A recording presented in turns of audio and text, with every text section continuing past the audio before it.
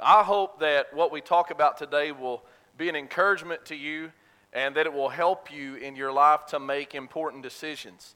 And I don't often do this, but I want to start out with a disclaimer today.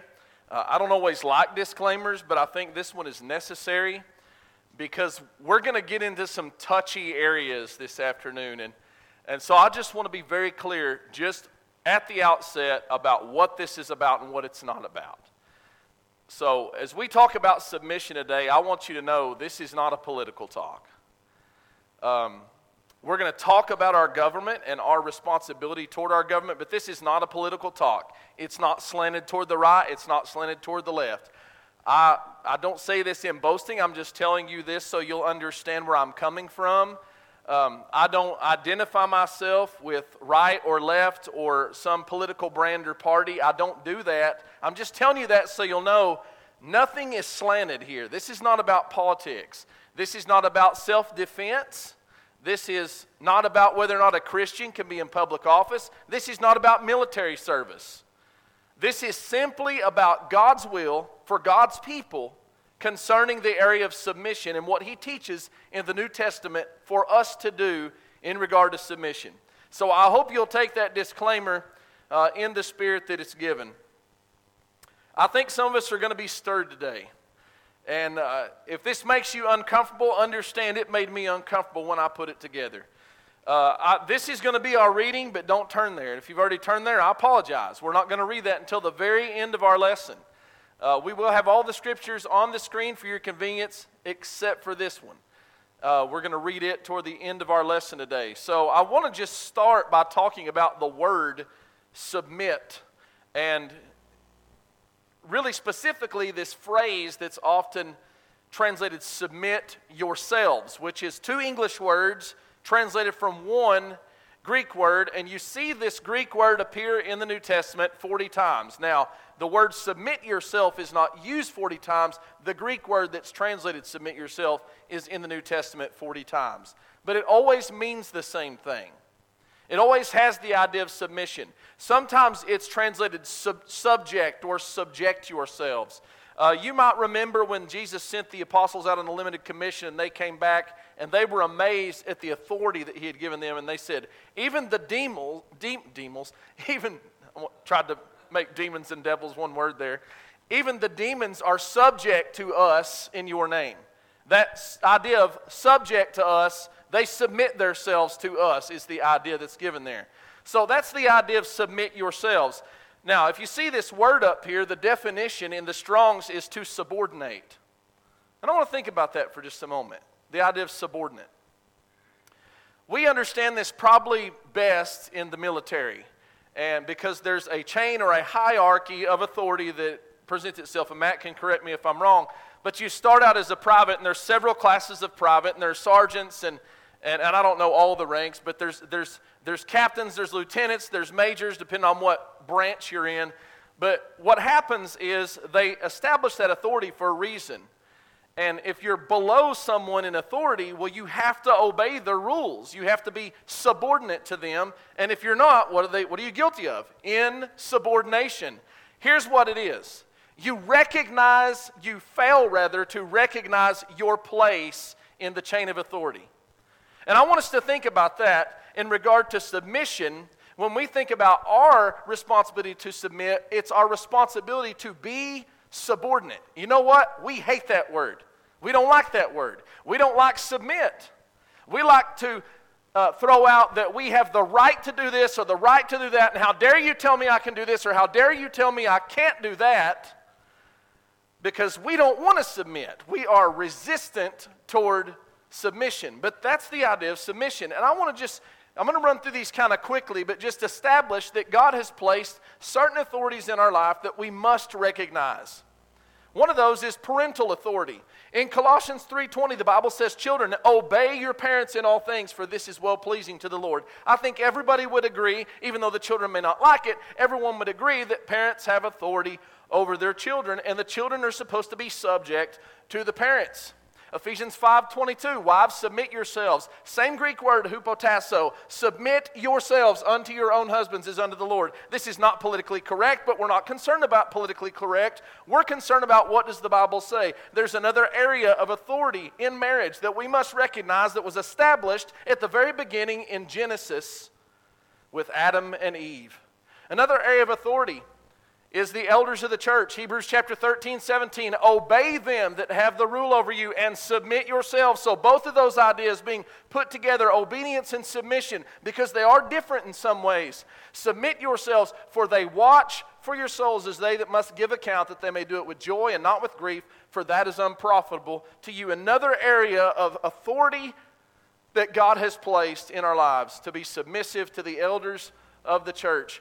1 Peter 2:18, servants, be submissive to your masters with all fear, not only to the good and gentle, but also to the harsh. Now, this is one of those areas where people say, well, look, the Bible's promoting slavery. Listen, first off, the Bible doesn't promote slavery.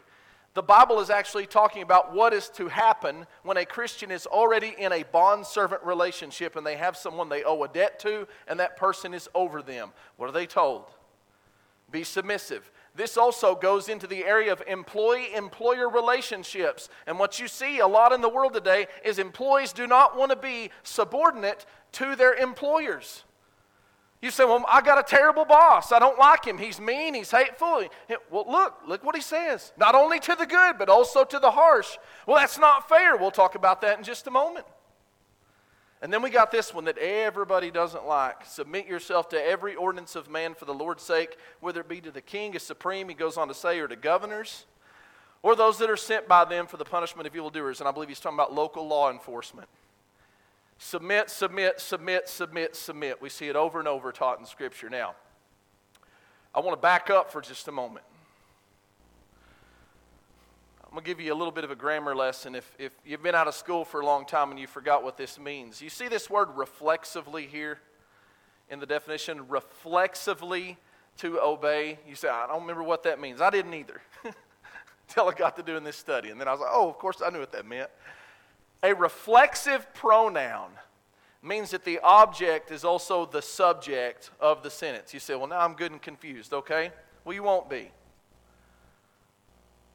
It's in the word yourselves. That's the idea of reflexively to obey. And here's what that means. God does not command the husband to subordinate his wife. Nor does he command employers to subordinate their employees. He doesn't tell the elders to subordinate their sheep, and he doesn't tell the governments to subordinate their citizens. He tells the citizens, the wives, the sheep, the children to subordinate themselves. We're not placing someone under us, we're placing ourselves under them in recognizing their authority. That's what it means that the subject is also the object of the verb. You subordinate you. This is not about the authority. This is about you. So you can't cry out and say, well, the authority is this or the authority is that. No, it's not about the authority. It's about those that are under the authority. And God recognizes us under those authorities and tells us to subordinate ourselves. Now, do you like that? Me neither. You know why? Because I'm fleshly. And we have egos, don't we? And we have pride. And we've got ideas out in the world that sort of combat against this idea. We'll talk about that here in just a little bit. But it's hard to submit yourself. Very hard to submit yourself. But it's not just about obedience. It's about how we view ourselves in light of one another. And it's not just about authority. And you might be saying, okay, now you've really lost me. Give me just one moment and I'll show you what I mean.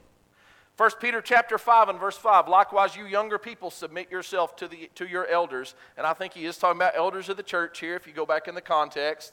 But look at the next part of the verse. Yes, all of you be submissive to one another and be clothed with humility. Now let's just stop right there. We'll read the rest of the verse in a moment. But this is where it gets a little confusing. Let's say that Garland and I have a disagreement and tempers flare. And we had never had that happen that I can remember. Except maybe when I was a teenager, that might have happened. But I don't remember that happening before, but let's say that it does. And then all of a sudden we stop and we say, okay, well who's going to give in here? Who's going to submit? And what are we going to do? Have a discussion about our authority as an elder and an evangelist? Is that what we're going to do? No. You know what we're supposed to do? Submit to one another. Because it's not about authority always. Submission is just about a mindset. What does he say? And be clothed with humility. That's the heart of submission. Being clothed with humility. Why do you say clothed? What's clothed mean? What do you do with clothes? You put them on, you wear them, and that's what everybody sees. Be clothed with humility. Be a person of humility. Why? Because God resists the proud. And here's the real thing, and I know we don't like this, but this is the truth. When we fail to be submissive, this is our problem. This is our problem right here. It's pride. And I don't like that any more than you do, but it's true. Romans chapter 13 and verse 1, let every soul be subject to the governing authorities, for there is no authority except from God, and the authorities that exist are appointed, listen, by God. Therefore, whoever resists the authority resists the ordinance of God. And those who resist will bring judgment on themselves. That's tough, isn't it? Who designed authority? God. Who ordained authority? God. You may think you're resisting the authority of man. But he says, no, you're resisting the authority of God. Because it's God that designed authority. Now there's another word here that I think will help us really understand what submission is, because it'll help us understand what submission is not. And it's the word resist. And you notice there's a contrast painted between submission and I'm just throwing words out there all day. Resists. So let's look at the word resist for just a moment. In the Strong, it's anti-tesomai. I don't say that right. Tesomahi. The middle of two words is what it is. And guess what one of those words is? It's the word that's translated submit yourselves. But it's the word submit yourselves with the word anti in front of it. So that gives us an idea about what the word is. It's the opposite of submission. To resist. To range oneself against, that is to oppose. Now, here's what range oneself against means. You ever seen guys in a boxing ring, and they come out and they ring the bell, and the first thing they come in and do is this? That means to range yourself against. It means I'm about to fight. I'm getting ready to resist. I'm getting ready to oppose you. So think about submit versus range oneself against. And let's think about it into regard of what we know. Resist. Y'all remember this? If you studied history and you've looked at the French Revolution, they came up with this saying, Vive la resistance, which means long live the resistance. And here's my fear. My fear is if a movement came up like this, we would want to join that movement, because we hear the idea of resistance and we think there's courage in it, there's strength in it, there's power in it. But how many of you would like to join a movement called Viva la Submisión? Long live the submission. Doesn't really have a ring to it, does it? But which one of those things do you think God has called us to?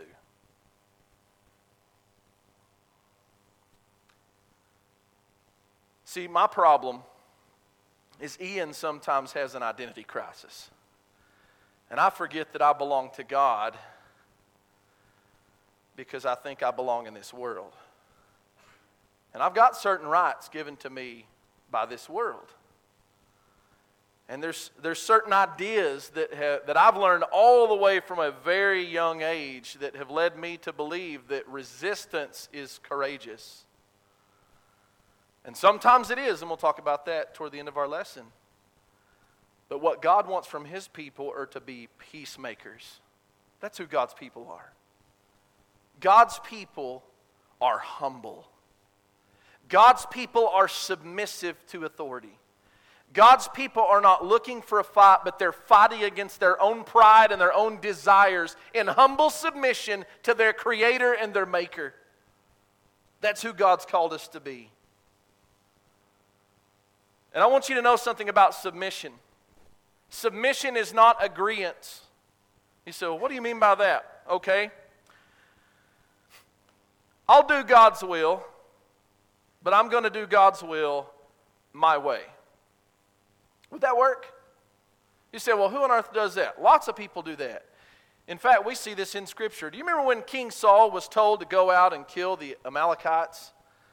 And he was told to kill all of them. Kill every one of them. Kill men, women, children, kill all their livestock, destroy the whole nation. And so Saul goes out, and Samuel, the prophet, is told by God, I regret making Saul king. He has not done what I've asked him to do. He's not performed the commandment which I've given him to do. And so Samuel goes to Saul to tell Saul that he's been rejected as king. And Saul looks over and he sees Samuel, and what does he say to him? Blessed are you who comes in the name of the Lord. I have performed the commandment of the Lord. Now I want you to think about this. God said he has not performed the commandments I gave him to do. Saul said, I did exactly what God told me to do. And so Samuel asks a very logical question. Then why do I hear sheep bleating and the oxen lowing? Oh, about that. Well, and he made all these excuses about why he didn't do what God said and why he did God's will, but it was better to do it his way. You know when that really gets in your face? Think about your kids coming into you and saying, Mom, I've decided from now on I'm going to submit to you and be obedient. You would be thinking, thank you, Lord. If I agree with you. I will submit to you if I agree with you. How's that work? See, we like that idea if it's about the government. I'll submit myself to the government if I agree with them. If it's this president or this senator or that senator, Republican, Democrat, if it's one of those, then we make our decision. But I'll tell you something, that's not submission, is it? And if it's submission then it's submission when your kids come in and they say, I will submit when I agree. Or your wife comes in and says, I'll submit when I agree. My wife doesn't agree with me half the time. How does that work? It doesn't, because that's not submission. That's just concurrence, is all that is. Submission, by nature,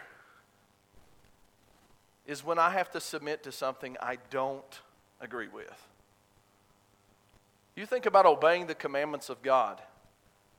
How many of the commandments of God does your flesh desire to obey? I said your flesh, not yourself. Your flesh. And I don't know, the answer is probably somewhere close to zero. Because the flesh, it doesn't mind the things of God. The Spirit craves those things, and oftentimes, even though the Spirit desires to do the will of God, the flesh ends up causing us to not do the will of God. Because that's our battle. Submission is a battle of the mind, it's a battle of the intellect. And I think sometimes we miss the heart of submission because we think it's about situational ethics. And we don't have time to talk about every situation. What we're going to talk about is the principle that will hopefully guide those different situations. But even the teachings that Jesus gave, I think we sometimes think they're just about the situation. Like, for instance, if someone slaps us, what do? Well, you slap them back, obviously, right? I mean, isn't that our reflex? Isn't that the way we're wired? I mean, you see that in kids all the time at school. The first time somebody hits you, you want to hit them back. Well, y'all may not know this, and I'm telling you about how dumb I am here, and I hope Monty remembers it, but one day Monty and I were outside at Raiden playing basketball on the blacktop out there, and he kept bumping me, and he's a lot bigger than me, and I finally got mad, and I hit him. You know what he did? He looked at me, and I thought, oh, this is about to get really bad. And he just started playing again, and I thought, I think I just escaped my death. It had nothing to do with me. I was an idiot. Monty, I don't know what he was thinking. Maybe he was thinking I'd kill him if I hit him, but That's very rare to have someone do that. It's a moment in my life that I remember vividly because it's so uncommon for someone to get hit and do nothing. And Jesus said, turn the other cheek. Think about your reflexes for a moment. You know, I'm ticklish right here. Kennedy is too. So here's some ammo. If Van will walk through and he'll sneak up on me and he'll poke me real hard in the side every time I do this. I don't have time to stop and go, okay, number one, let's assess the threat. Secondly, let's identify the threat. And thirdly, let's determine the correct course of action. There's not any time for all that. It's just a reflex. You don't have time to think about it. You're just wired that way, so you react. Well, now I typically know it's him, and so I try to take off running, and he's faster than me, so I can't catch him. But that's how our reflexes work. And this is our reflex, okay? Somebody hits us, what do? We resist. We range ourselves against them. What did Jesus say to do? Submit. That's what turn the other cheek is. It's an act of humble submission. Why? Because Jesus is trying to tell us you need to change your reflex. You know how you do that? You change your mindset. You got to change the way you think about life. You got to change the way you look at yourself and what you deserve and what you think your rights are and what you think you deserve is very different from what you really deserve. What did Jesus do when they slapped him? He turned the other cheek. Could we really do that, though? That's my question. Could we really turn the other cheek? I don't remember in my adult life someone actually slapping me. I don't remember that. What would I do? Well, let's just create some type of testing ground, shall we? My clicker's not working for some. There we go. That you aspire to lead a quiet life, to mind your own business, and to work with your own hands as we commanded you. So, I want us to think about something for a moment. And maybe you don't have social media, and so it doesn't even pertain to you, but it'll pertain to you in real life. But even on social media, someone says something you disagree with. What do? You just let it go?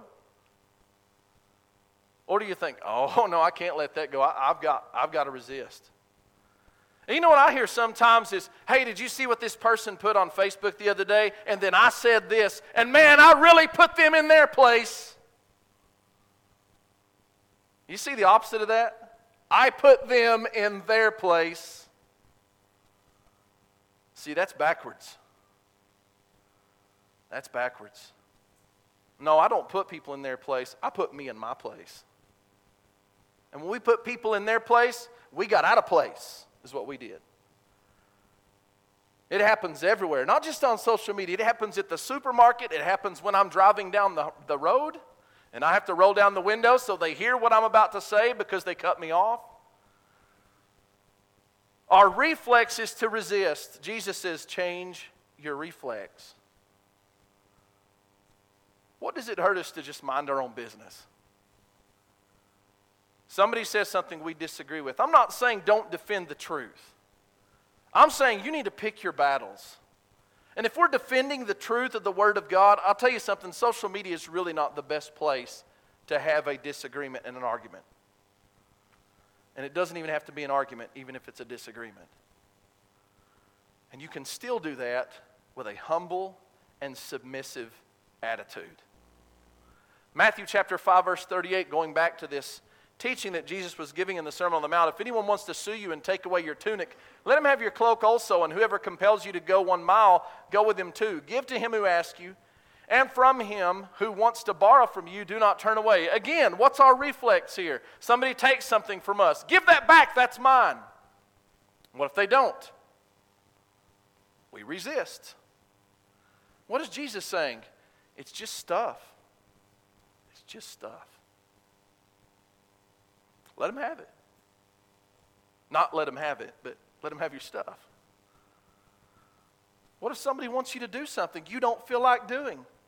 Well, I've got the right to not do that. Jesus said, no, go with them 2 miles.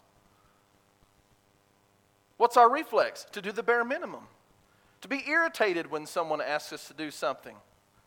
And then we do it with the bad attitude. And we make sure they know that we have a bad attitude about what we're doing because we didn't want to do it in the first place. And I'll tell you what that is. That's the mind of us, not the mind of Christ. You think Jesus wanted to carry the cross to Golgotha? You think he wanted to stand there naked with his hands tied above his head while people beat him? And I'll tell you something about Jesus. He had all power and authority. And they should have submitted to him. But he submitted to them. For your sake. He's asked us to do what he has done. Listen to what 1 Peter says about that. For this, to this you were called, because Christ also suffered for us, leaving us an example that you should follow his steps. What steps should we follow? Who committed no sin, nor was deceit found in his mouth, who when he was reviled did not revile in return. When he suffered, he did not threaten, but committed himself to him who judges righteously. You know why Jesus submitted himself?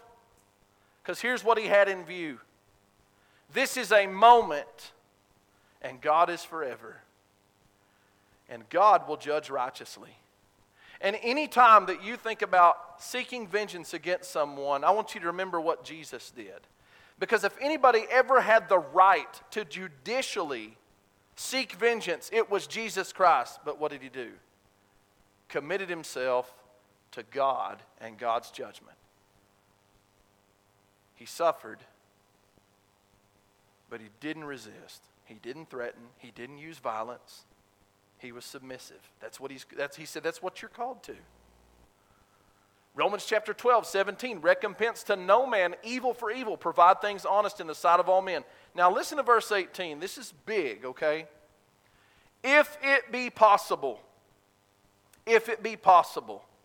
as much as lieth in you, live peaceably with all men. Why is the phrase, if it be possible, there? Because sometimes it's not possible. Sometimes you can be humble, quiet, kind, and it doesn't matter. Someone still wants to fight. But you do everything you can do to be a peacemaker. You do everything you can do to be submissive and live peaceably with all men. Look at verse 19. This sounds a lot like 1 Peter 2 that we just read.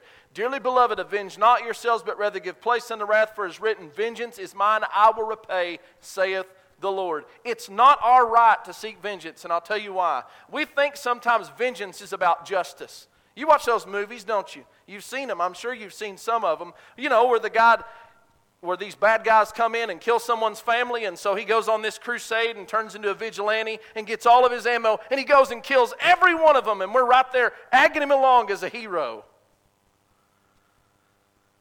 And we think, justice, that's justice, right? No, it's not. I'll tell you what that is. That's emotional. That's all it is. And that's human vengeance. Revenge is not about justice, it's about emotion. God's justice is logic. Our justice, when it's personal, is all about emotion. That doesn't belong to us. That's God's right, and God's right alone to seek vengeance. Is there a time to resist?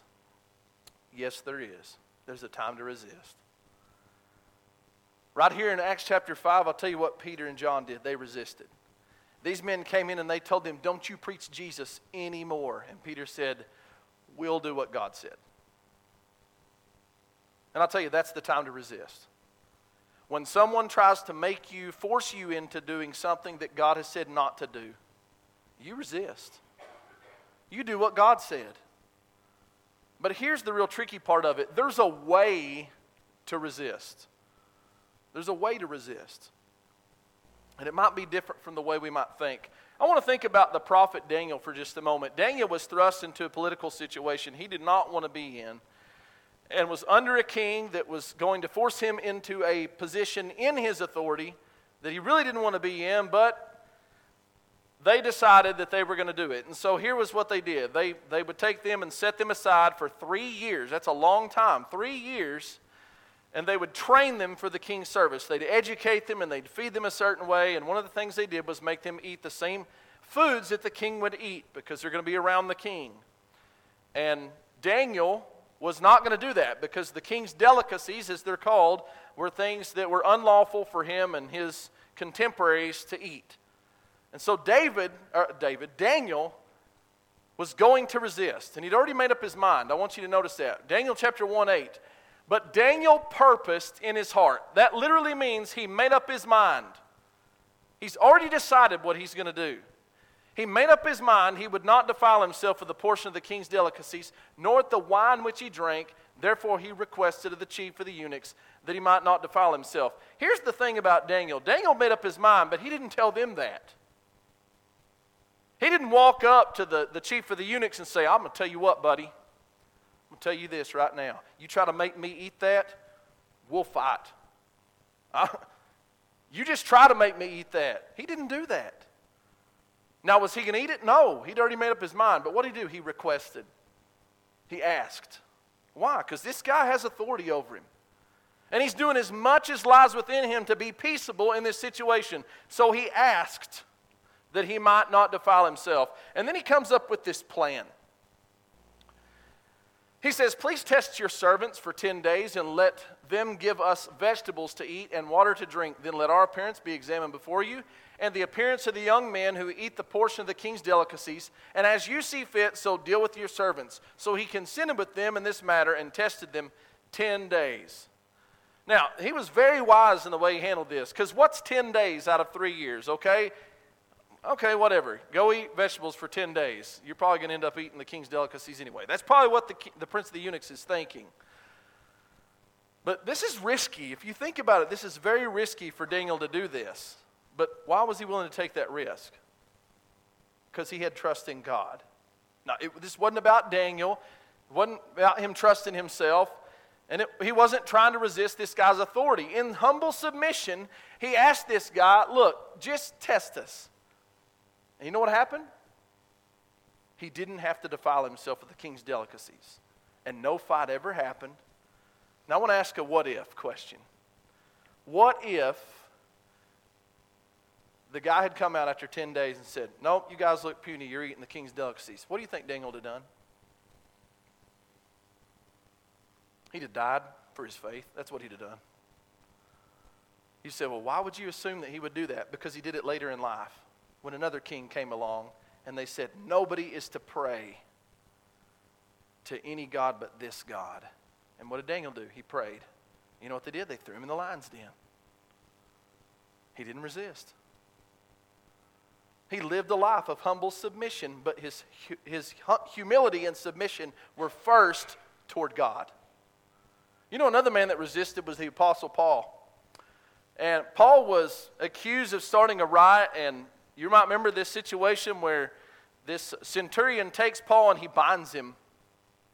And they're about to punish Paul. And by punish, I mean they're about to beat him with whips. And if you go back and read the story, this is a very interesting story. Paul just first appeals to his legal right. Here's what he says. Is it lawful?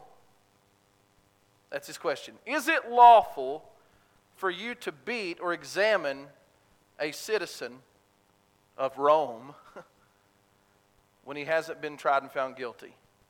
And immediately this centurion goes, you're a citizen of Rome? Get those cuffs off of him. They don't want anything to do with that.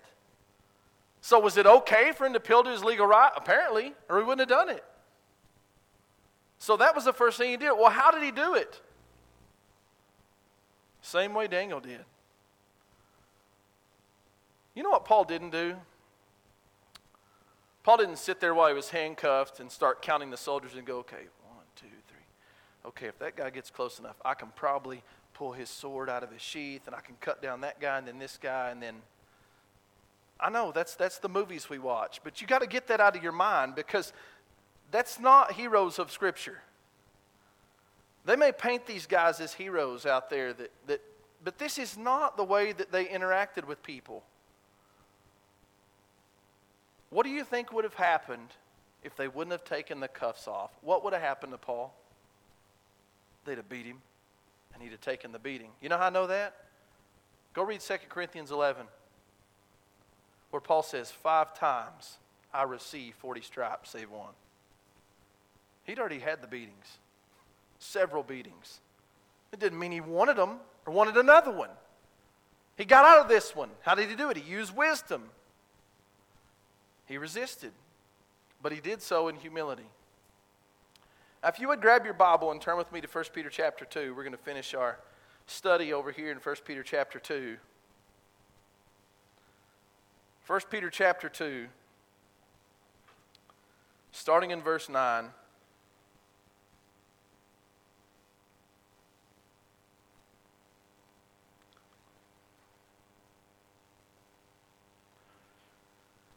Who is Peter writing to? He's writing to the church. He is writing to saints. He's writing to Christians. And there are several things, especially in these first few verses, that I want you to notice, because these are things that he says to identify them. He tells them their identity, and I want you to really pay close attention to this. He says, "But you are a chosen generation, a royal priesthood, a holy nation, his own special people, that you may proclaim the praises of him who called you out of darkness into his marvelous light, who once were not a people, but now are the people of God, who had not obtained mercy, but now have obtained mercy. Beloved, I beg you as sojourners and pilgrims, abstain from fleshly lusts which war against the soul, having your conduct honorable among the Gentiles, that when they speak against you as evildoers, they may by your good works which they observe glorify God in the day of visitation. Therefore submit yourself to every ordinance of man for the Lord's sake, whether to the king as supreme or to governors, as to those who are sent by him for the punishment of evildoers, for the praise of those who do good. For this is the will of God, that by doing good you may put to silence the ignorance of foolish men, as free, yet not using liberty as a cloak for vice, but as bondservants of God." Then he goes on to say, "Honor all people, love the brotherhood, fear God, honor the king, servants, be submissive." Servants, be submissive. Notice that he brought them to a point in their minds where he could tell them to be submissive. And what did he lead them to that point with? He told them who they were. He told them who they belonged to. He said, "You're a chosen generation. You're a kingdom of priests. You're a holy nation." America is not the holy nation. I hope you know that. The church is the holy nation of God. And you're a part of that. You're a citizen in that. He said, "You're a stranger. You're a pilgrim. You don't belong here." We sing that song, "This world is not our home." Do we believe it? He says, "And because you're pilgrims and strangers, I want to tell you something. Abstain from fleshly lust which war against the soul." Don't go to the war of the world. Don't fight the wrong battle. Know the battle you're fighting, because you don't belong here.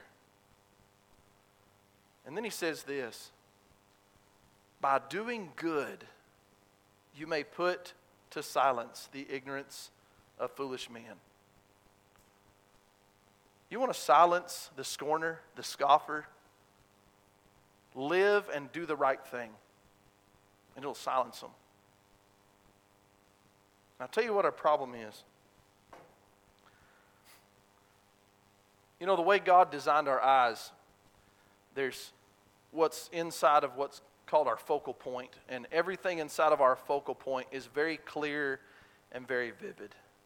And then right outside of that, if you're just looking straight ahead, right outside of that, this is another area that's somewhat in the periphery, but still a little bit in the focal point, so it's kind of a middle ground. Then there's this out here that's called the peripheral. And things in the peripheral, you can see it. And mine is probably somewhere around 170, so if I look straight ahead, I can see my fingers. And if you said, "Well, what's going on out there?" I don't know. I mean, I know they're fingers. But if you said something like, "Well, how many spots do you have on your left hand?" Well, what do I have to do? I have to bring that into the focal point. You say, "Ian, what's your point?" I'll tell you what my point is.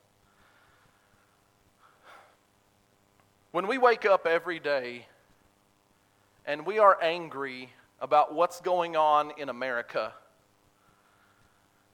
and we stay angry all day, and our mind is constantly thinking about what's going on in America and what's going on in Washington, D.C., I'm going to tell you what's going on. The world is in our focal point, and God is in the peripheral.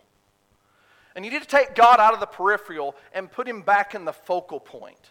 Look, when God's in the focal point, I can still see what's going on in the peripheral. I know what's going on in the world. The apostles knew what was going on in the world. His disciples knew what was happening around them. But that wasn't the focus of their life. And when something's in the focus of your life, it shapes the way you think. It shapes your peace. It gives you either joy or misery. And if it's God, you're going to have peace. If it's the world, I'm going to tell you, friends, you're going to have a hard time. Because if the world's here, God is here. If the world's here, it doesn't shape me. But that's the truth about God, too. If the world's in our focus, God's in the peripheral, and He's not shaping and conforming me. So take God out of the periphery and put Him back in your focus. You belong to Him. You've been purchased by Him. And my mission is not to bring about political reform in Washington, D.C. That's not what God's called us to do. God has called us to rescue the souls of men through the gospel of Jesus Christ. That's what He's called you to do. And He's called you as a holy nation and His own special people to glorify Him by submitting in humble submission to His will.